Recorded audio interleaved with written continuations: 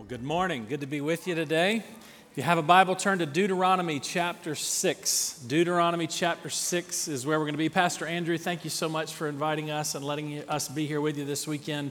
We've had a delightful time last night with all of you that came to the conference, and then had the opportunity this morning during the first service to spend some time with some of your young students that feel called to ministry. It's a delight to be with you all, and just been looking forward to this all week. So thank you for having us.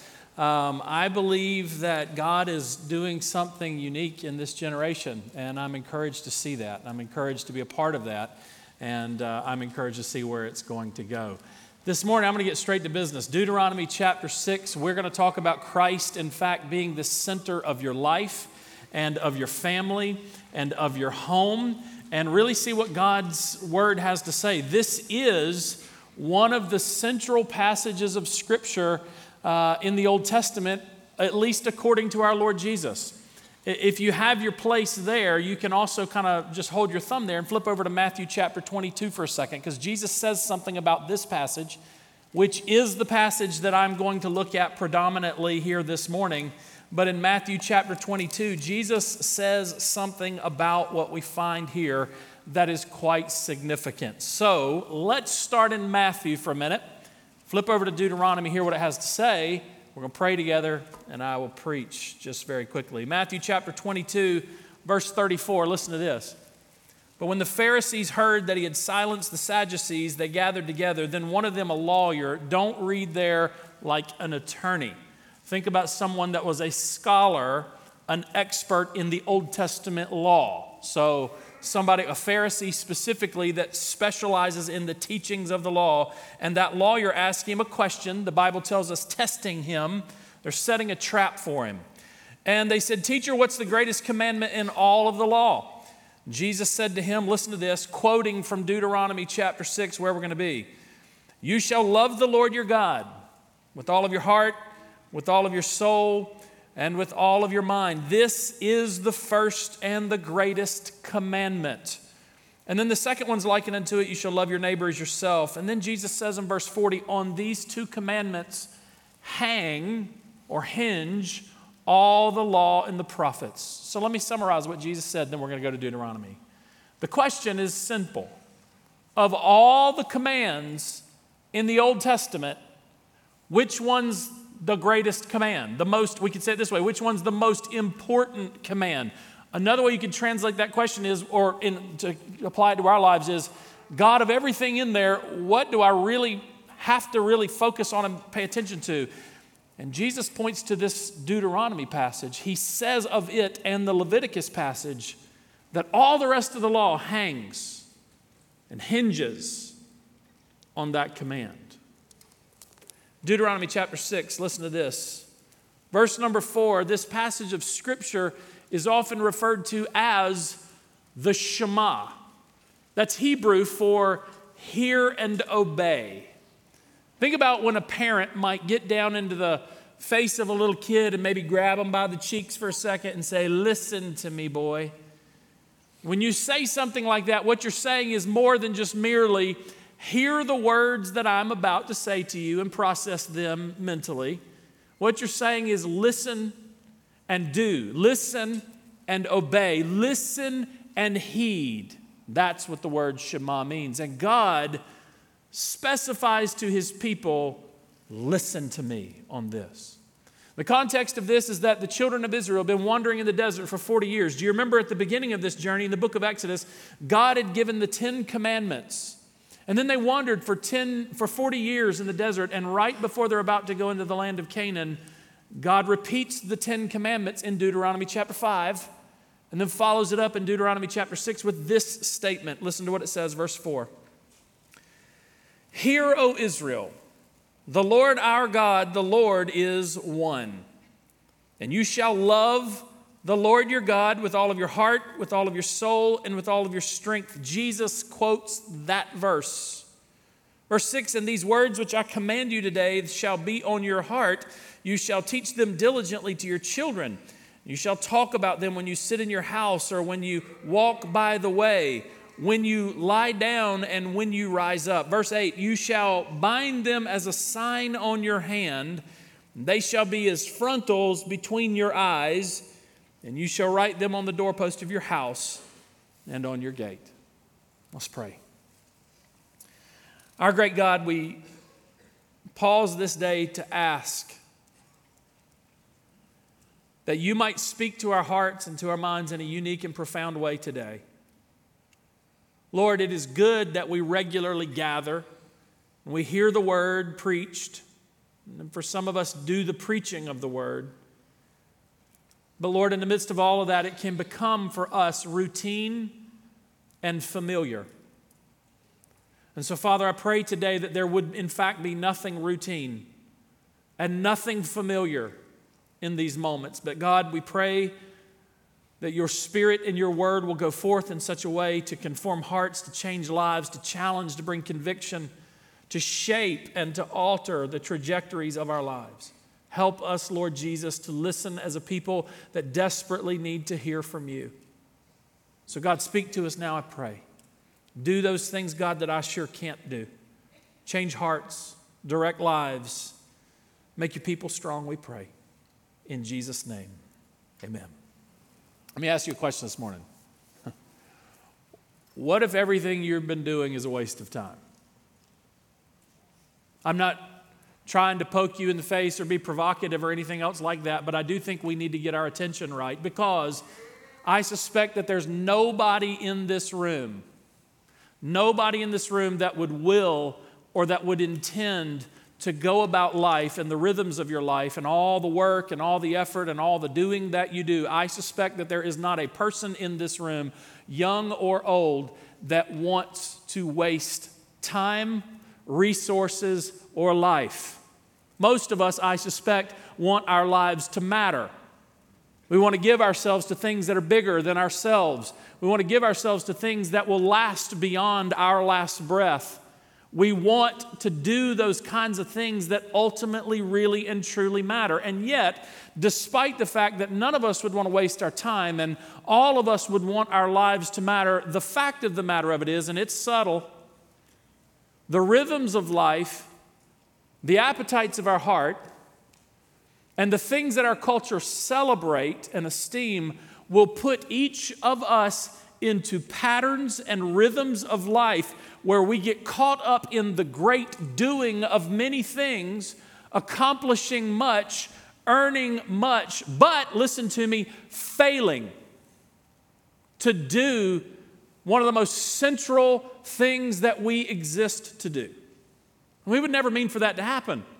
We would never will for that to happen, but we get distracted. We lose focus. We take our eye off the bigger picture, and we give ourselves in full to all of those things that are going to vanish one day. It is wood, hay, and stubble. It is that which moth and rust will eat away and destroy. It is not a treasure that lasts. And I suspect that none of us will want to do that, but yet it will be the rhythm of our life that we will do that. And listen to me, I'm not just talking here just so I can be as clear as I can possibly be.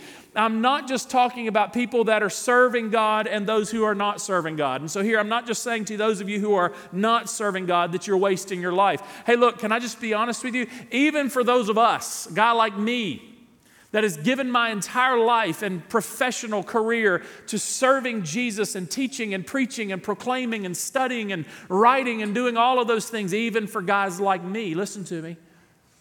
It can be the case that I get caught up in so much in ministry and the doing of ministry that even there I fail to do the thing that I actually exist to do. None of us would want that, and yet it will happen to every single one of us unless we get very intentional about hearing and listening to what God says. Well, how do you go through life and not waste it, not spend it on something that really won't matter when it's all said and done? None of us want to do that, so let's hear. Let's hear today from the Scripture. Jesus said that of all the commands in the law, this one right here is the most important one. He actually said it's the greatest commandment. Let me tell you about the trap they were setting for him in Matthew 22. They're asking him this question, "Teacher, what's the greatest commandment in all the law?" And that sounds real noble, but it's a trap. It's a trap because what they wanted him to do was point to one of the 10 commandments, the Decalogue, the big 10 commands. Surely he would point to one of those. And if he had, it would have sounded noble and very theologically wonderful for him to do so, but it's a trap because the moment you say one of those commands is the greatest, you've also implied that the other 9 are not significant. And now they pick up the stones and they can stone him to death. It's a trap.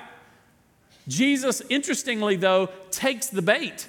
He actually will answer the question, and this is astounding that he'll do that. And it's also interesting because he'll answer the question by, in fact, pointing to the places in Scripture where the 10 Commandments are given, but not from Exodus 20, Deuteronomy chapter 5. He goes to the section where the 10 Commandments are actually found, but interestingly, he doesn't point to one of the 10 Commandments.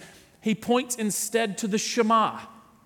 The hear and obey. It's God getting down in Israel's face, so to speak, grabbing them by the cheeks and saying, listen to me and obey me. And there in that moment, as he gets Israel's attention, he clarifies for them that which is absolutely the most fundamental thing that you and I can do with our existence, the kind of thing that I want to know, and the kind of thing that I suspect you want to know.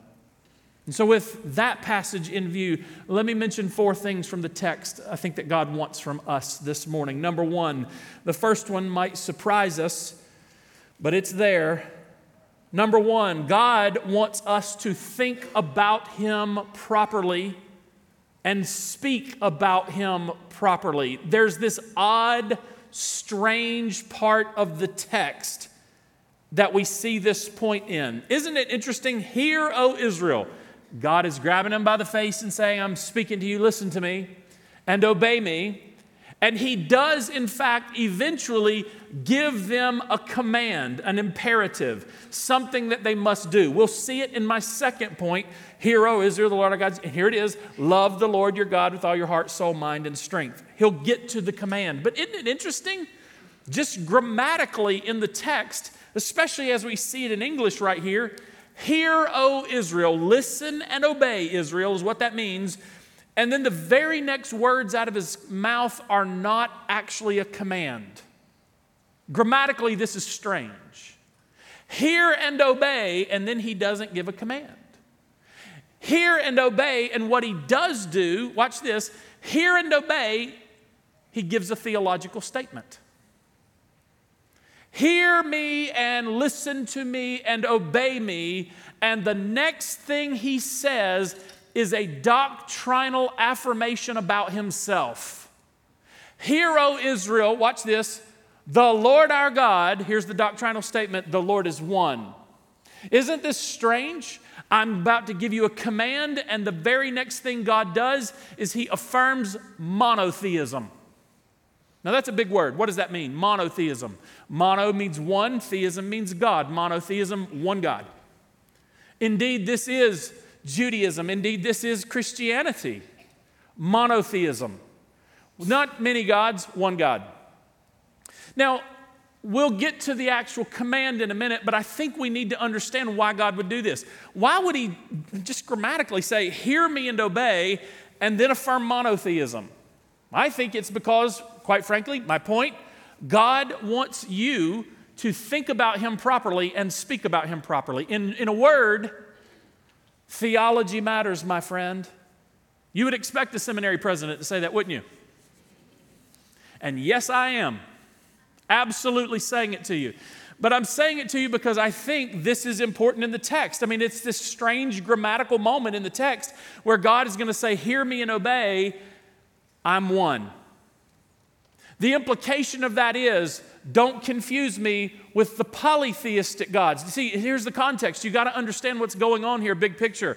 Israel had spent hundreds of years in Egypt. Doctrinally, in that culture, do you know what that was like? Well, they were polytheistic. God is affirming here monotheism. They've just come out of a polytheistic culture. What does that mean? Poly means many. Theism means God. Many gods. Egypt had the belief in many gods. There was a sun god, and a moon god, and a fertility god, and a harvest god, and a river god, and a rain god. There was a god for everything, and you made attributions to them. The pharaohs themselves were viewed as gods. Polytheism. Here's what God is saying. When you think about me, do not confuse me with the gods of your world. They're coming out of Egypt, polytheism, and God therefore will clarify for them exactly who and what He is and exactly who and what He's not. And He wants them to hear it, and He wants them to obey it. Now watch this.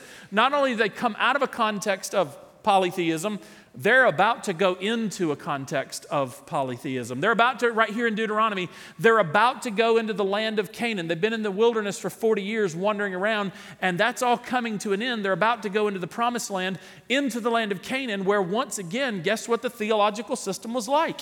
It was a theological system of, yet again, polytheism, with a sun god and a moon god and a fertility god. So here's the picture that you've got to see. All around Israel, everywhere they'd look, there was nothing but theological confusion. And God says to His people, don't play that game with me. Don't confuse me with the gods of this world. Don't let your culture dictate to you what you believe about me. Hey, you know what? I don't know. In the year 2023, for Western Christianity, I kind of think that's a word we need to hear. Here's why. Because yet again, we live in a cultural context that is constantly, young folks, listen to me, constantly trying to get you to compromise on what we say God is. This world can't stand what we believe about our God. It will tell us that these beliefs are intolerable, that you cannot hold, they'll call you these beliefs, they'll call you a bigot. They'll say hateful things. Jesus warned of this, by the way. Matthew chapter 10, remember this?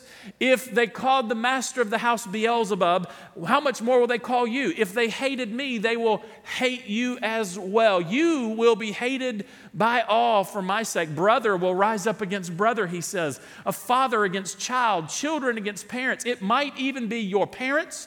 It might even be your children that will call you all these slanderous things because you actually believe what the Bible says. But hear me. If you're a Christian, then that means you're a Christ follower. And a Christ follower cannot actually fail to follow Him and claim to be following, right? Which means you and we're free to do lots of things. We're free to believe whatever you want to believe, but if we're going to call it Christian, then it actually has to be Christian. Listen, I think that there's a reminder here to the children of Israel. I think there's one to us as well, that our theology matters, that God wants us to think about Him properly and speak about Him properly in our witness. That's an important word for us today because everything about our cultural moment is pushing us and pressuring us to compromise the Word of God. And we cannot do this. Listen, from generation to generation, the gospel has been passed down from one generation to the next. The faith once delivered to the saints passed like a baton from that generation to the next, to the next, to the next, to the next.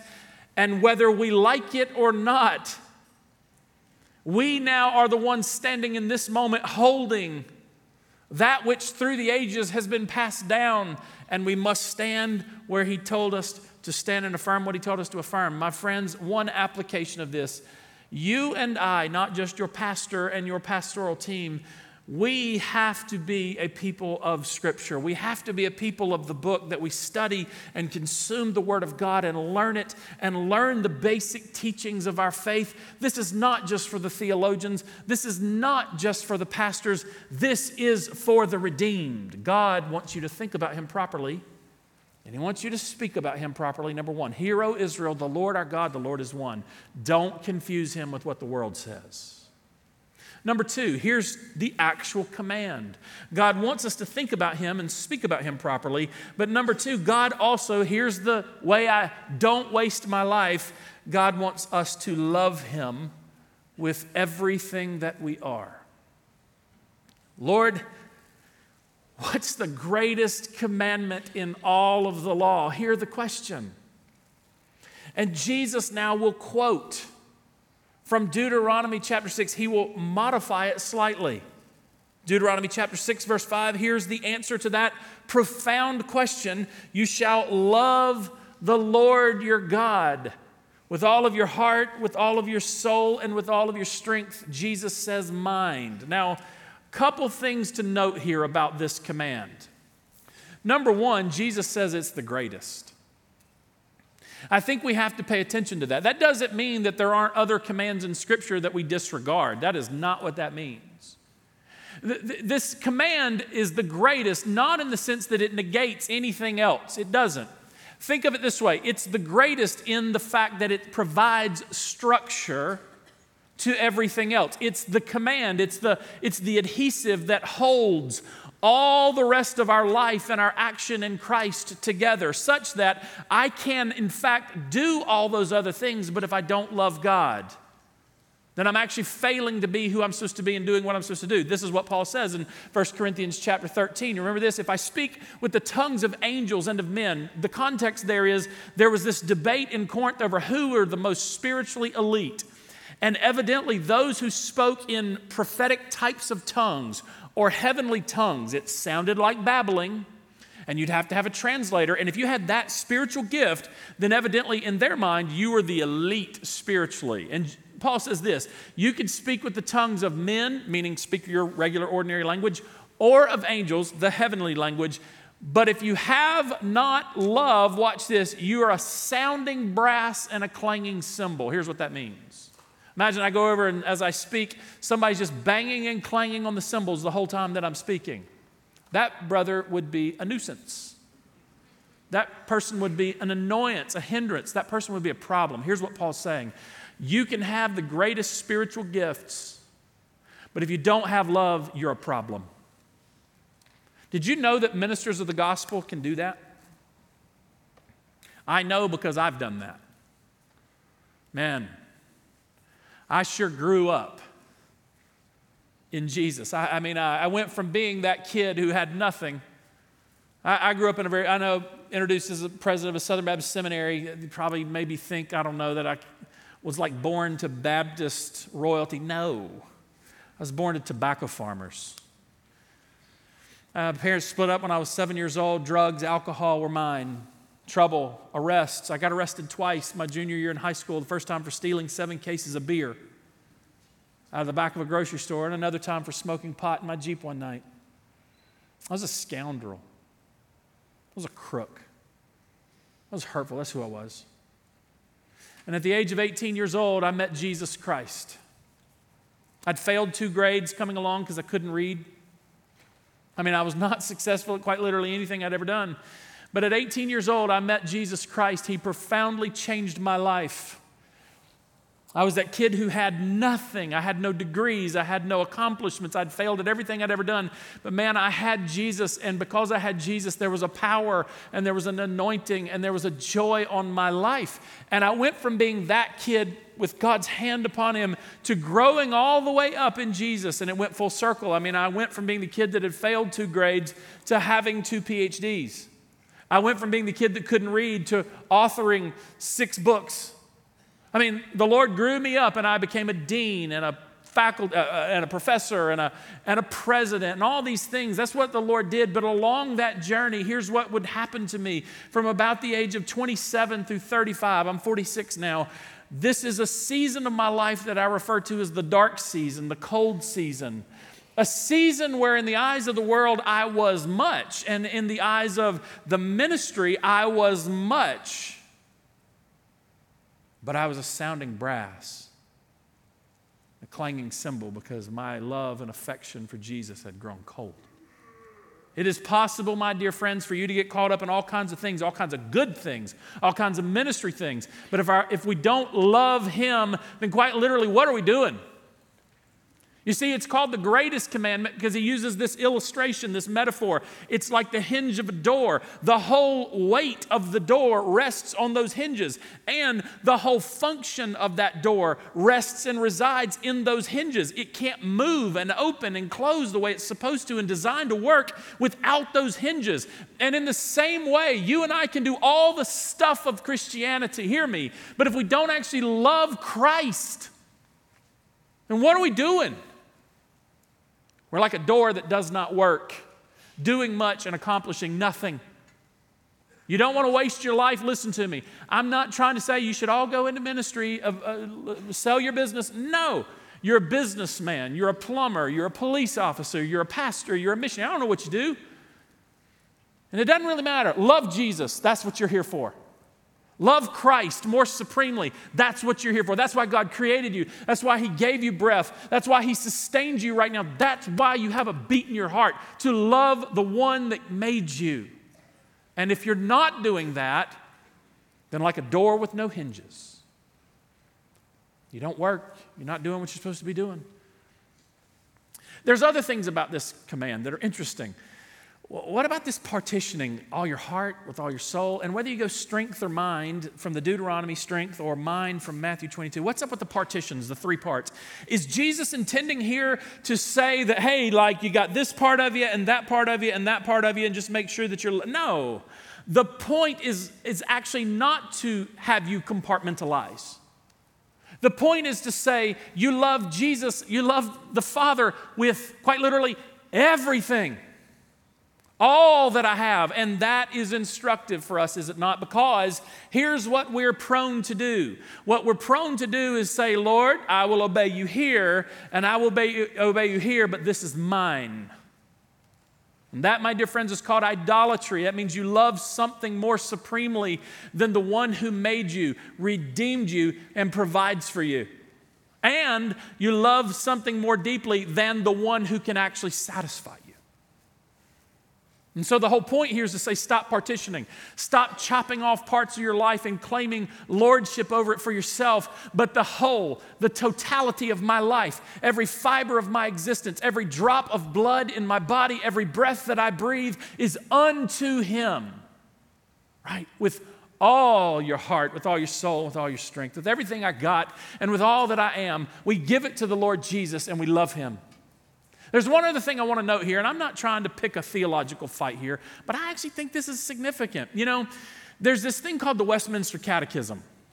You're Baptist, so you might not know about it. Lots of Presbyterians use it. Catechisms are when they're teaching tools that we use to teach our children the basic teachings of the faith. This is actually something that, quite frankly, Baptists could actually learn something from the other denominations. They're quite effective in teaching children. Catechisms are. The Westminster Catechism, coming out of that Reformed Presbyterian tradition, I love the question, the first question of the Catechism, and quite frankly, I love the way it answers it. Almost 100%. I'd make a tweak. Here's the question, first question in the Westminster Catechism. What is the chief end of man? That's really asking the same question that Jesus has asked in Matthew chapter 22. What's the greatest commandment in all the law? The Catechism asks, what's the chief end, meaning the most high and end purpose? What's the highest purpose and function of our existence in life? What is the chief end of man? It's a great question. It's the best question to start with. And I love the answer for the most part. I'd make a tweak. Here's what it says in response. The chief end of man is to, quote, glorify God and enjoy Him forever. I think that's right.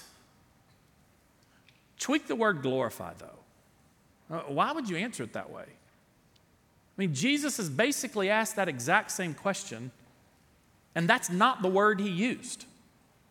He used the word love. Love God. Love God. Glorify Him? That's great. That's high. But think about it, my dear friends. Loving is a higher function than mere glorifying. Think about it. The gold in the tabernacle glorifies God. The stars glorify God. My dog Binkley glorifies God by being Binkley. But the stars and the gold and the dog don't love. That is something that only creatures and beings in the Imago Dei can do. We have a higher function. It assumes giving all that I am in this not just praising way, but this affection pouring out kind of thing. So let me ask you some questions here this morning, if I may, for just a second. Has your affection for the Lord Jesus grown cold? Are you working towards cultivating, praying for God to break through in your heart and renew to you that joy and that affection and that devotion and that love that belongs to Him, the one that can satisfy you the most? I tell you, my dear friends, there are a lot of shiny objects in this world. A lot of things that can entice you and for a moment satisfy you. But none of them can fully satisfy you, and none of them can sustainably satisfy you like Jesus Christ Himself. So if we want to go through life and not waste it, not miss the very thing we're here for, whether you're not in the ministry or in the ministry, love God. God wants you to love Him with everything you are. God wants you to think about Him properly, number one. God wants you to love Him with everything that you are. Third point, let's talk about the family. My dear friends, God wants you to teach your children to love Him in the same way. You might hear that point this way, well, there's people in this room that applies to, the parents. But maybe the students in the room, it doesn't apply to you because you don't have kids. Maybe even the grandparents, well, you're past that age, doesn't really apply to you. No, let's have a family discussion for a minute. And young folks, it is vital that we put this in your mind and in your heart right now. You might be a long way out from being mama or a long way out from being daddy, but it is important that you embrace now God's intention for your life on how and what you will do with those little ones that God will entrust to your stewardship one day. God wants us to love Him, and He also wants us to teach our children to love Him. I love the way you said that a minute ago, Andrew, when you mentioned that you've got a student pastor and you're going to introduce him next week. I love the way you framed that He will help this church, hear this, this is important. He will help this church train moms and dads to be the primary disciple makers in these children's lives. You know why that needs to be that way? Because you are the primary discipleship makers. Let me tell you something, Dad. Let me tell you something, Mom. You might think that you're not cool. You may think that you're not effective. You may think your child is not hearing you, not listening to you. Nobody on planet Earth can have the impact on that child like you can have. Even if they disregard everything you say right now and seem to scoff at you and mock you and roll their eyes at you because you're so not cool. You keep loving them. You keep pouring into them because nobody has the voice in their life like you do. Listen to what the Bible actually says about this. Verse 6, and these words that I command you today, love God and think about Him properly. These words which I command you today shall be in your heart. Verse 7, listen to this. And you shall teach them diligently to your children. My friend, who is the primary disciple maker? It's you. It's your responsibility. The church exists to supplement, to help, to guide, to facilitate, to equip, to strengthen, to do all of those types of things. But my dear friends, the major person or persons in a child's life that can have an impact is mom and dad. Husbands, listen to what the Bible talks about in Ephesians chapter 5. Husbands, love your wife as Christ loved the church and gave Himself for her, that He might present her to Himself spotless and without wrinkle or blemish, holy and acceptable back to Him. And then train your children up in the training and admonition of the Lord. Don't provoke them to anger. Dad, listen to me. You're the pastor of your home. You're the pastor of your home. You say, I'm not a pastor. Well, maybe not here at this church or any other church. But in your home, you have a God-given, God-assigned responsibility. And fellas, can I just say this to you? We're in this moment in our culture right now where we need to hear this, because our culture, men, especially young men, this culture expects nothing out of you. It expects you to prolong your adolescence. Indulge your fantasies. Be reckless and irresponsible. And there will be ladies, bless their sweet, caring, hardworking souls, to come behind and sweep up the mess. That's what's championed in our culture right now. Young men, listen to me. God expects much more. God's called you to be a man. to stand up and take responsibility for yourself, to stand on your own 2 feet, pursue Jesus yourself, and provide a haven and a shelter for those that God will entrust into your care, and to lead and guide, and that means it's time. It's time for us to stand up and take seriously the responsibility that God's given to us. Teach these things diligently to your children. It is your responsibility. I remember when I was pastoring a church back in North Carolina, I had this couple that was going through a real hard time with their 18-year-old. Here was the story. 18-year-old was just revolting against every type of thing mom and dad would say they wanted him to do. You know, things like, hey, can you take out the trash? Can you be home at 10:30 tonight? Give him a curfew at 10:30. And boy, he hated that one in particular because he's a big boy. He's 18 years old. He was old enough to die for his country. I shouldn't have to come home and be in at 10:30. I remember this was really getting heated in the family, and so they asked for a meeting with me. And so one Sunday afternoon, mom and dad roll into my office, and the kid comes into the office, and we sit down, and they make their case, and he makes his case, and he's just going on and on and on about what a big boy he is. And I looked at him, and I said, let me ask you a question. Do you pay rent? You live with your parents, right? He's like, well, yeah. And I said, well, do you pay rent? I was like, okay. No. He said, okay. I said, okay. Who paid for your truck? Well, Dad did. Who pays your insurance? He's getting uncomfortable at this point. Mom and Dad. Where do you get your food? Do you pay for the food you eat? No, Mom buys at the grocery store. On and on and on. And I looked at them and I said, I got a solution for you. Kick him out.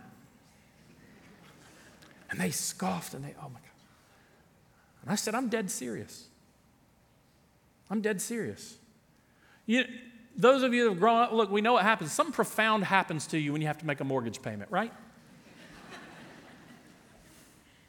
When you have to spend your hard-earned money that you have all these glorious ideas about fun things you can spend it on, and you have to spend that money on toilet paper, that grows you up. And I looked at that kid, and I said, let me tell you something. You're a kid. You're a kid. He got up. He stormed and huffed and puffed and went out. And I say all that whole story to say this. When he walked out, the dad and the mom's just sitting over there weeping and sobbing. And Dad made the comment to me. He said, Preacher, I don't know what we did wrong. Listen to this. This is what he said. He said, Preacher, I don't know what we did wrong. We brought him to church. And I said, that right there. That's what you did wrong. That sounds terrible, doesn't it? Was it wrong to bring him to church? No. Here's what's wrong in the thinking.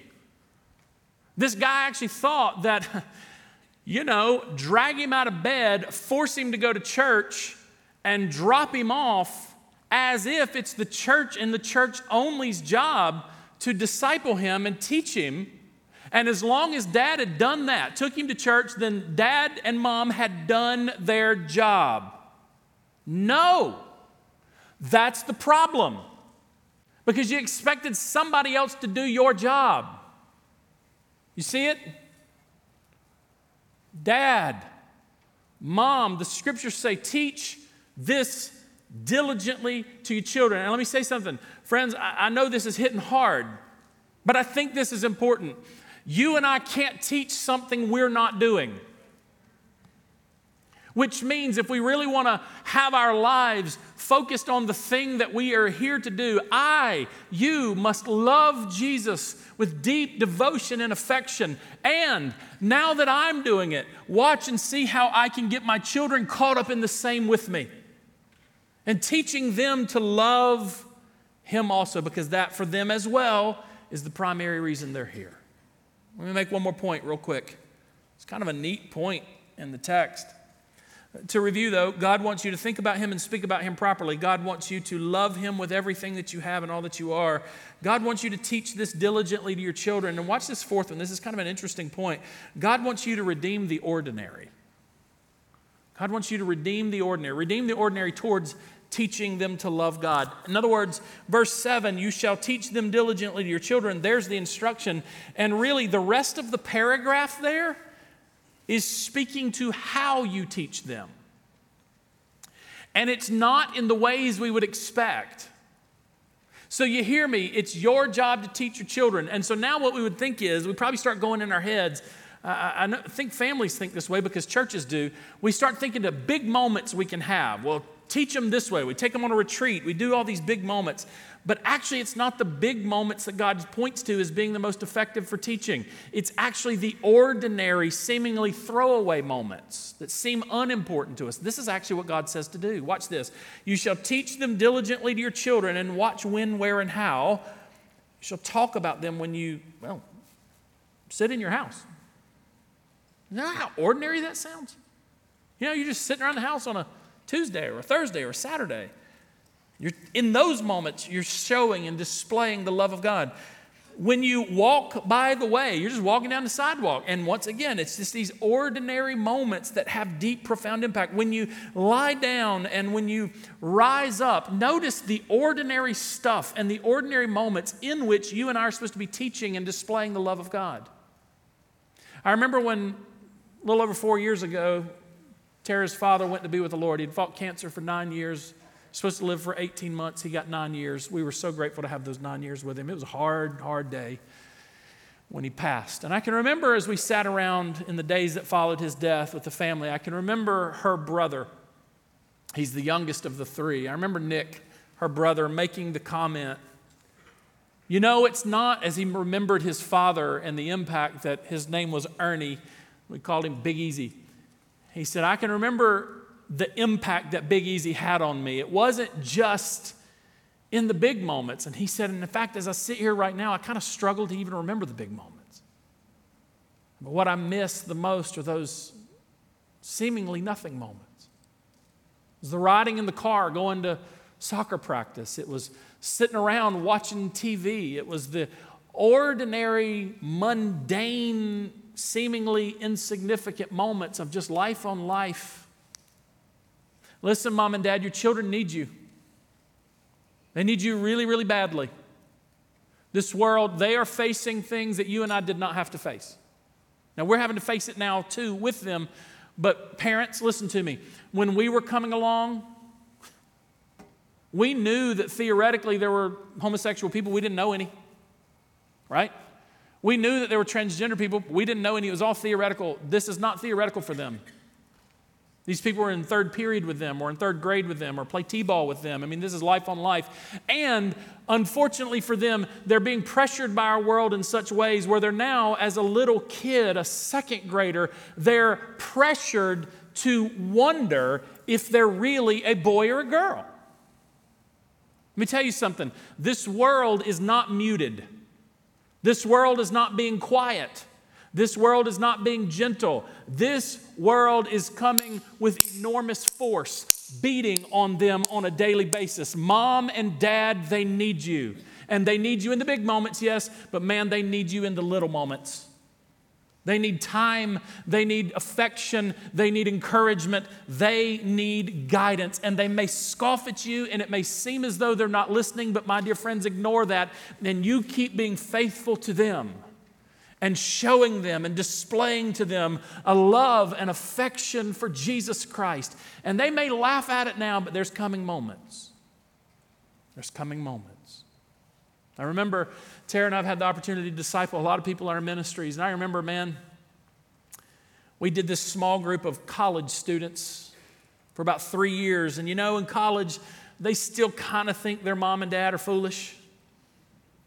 And that same group of people ended up falling in love and getting married and reforming into a brand new group. It was the exact same group of people, but it was no longer a college care group. It was a young married care group. And boy, they wanted to know every word of wisdom we could possibly give to them about their marriage. But you know the other thing that was phenomenal about that group? All of a sudden in that group, their moms and dads were not fools anymore.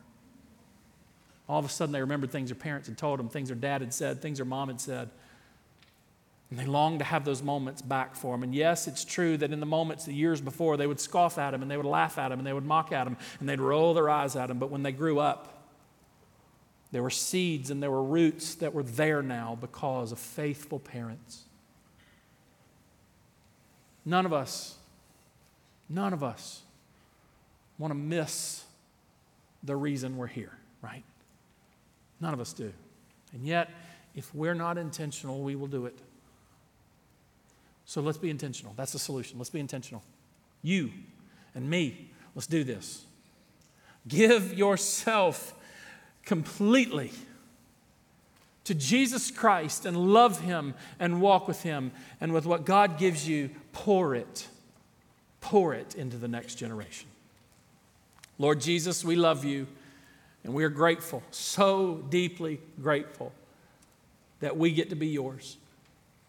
I thank You for Mobberly Baptist Church and for what You're doing here, for the great grace You've poured upon them and the good work Pastor Andrew's doing here. We pray that, Lord, You bless them and strengthen them.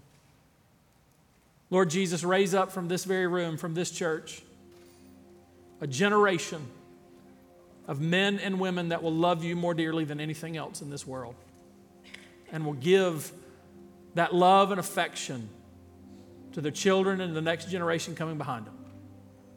Help us, Lord Jesus, to be faithful. We love You and we adore You. In Jesus' name.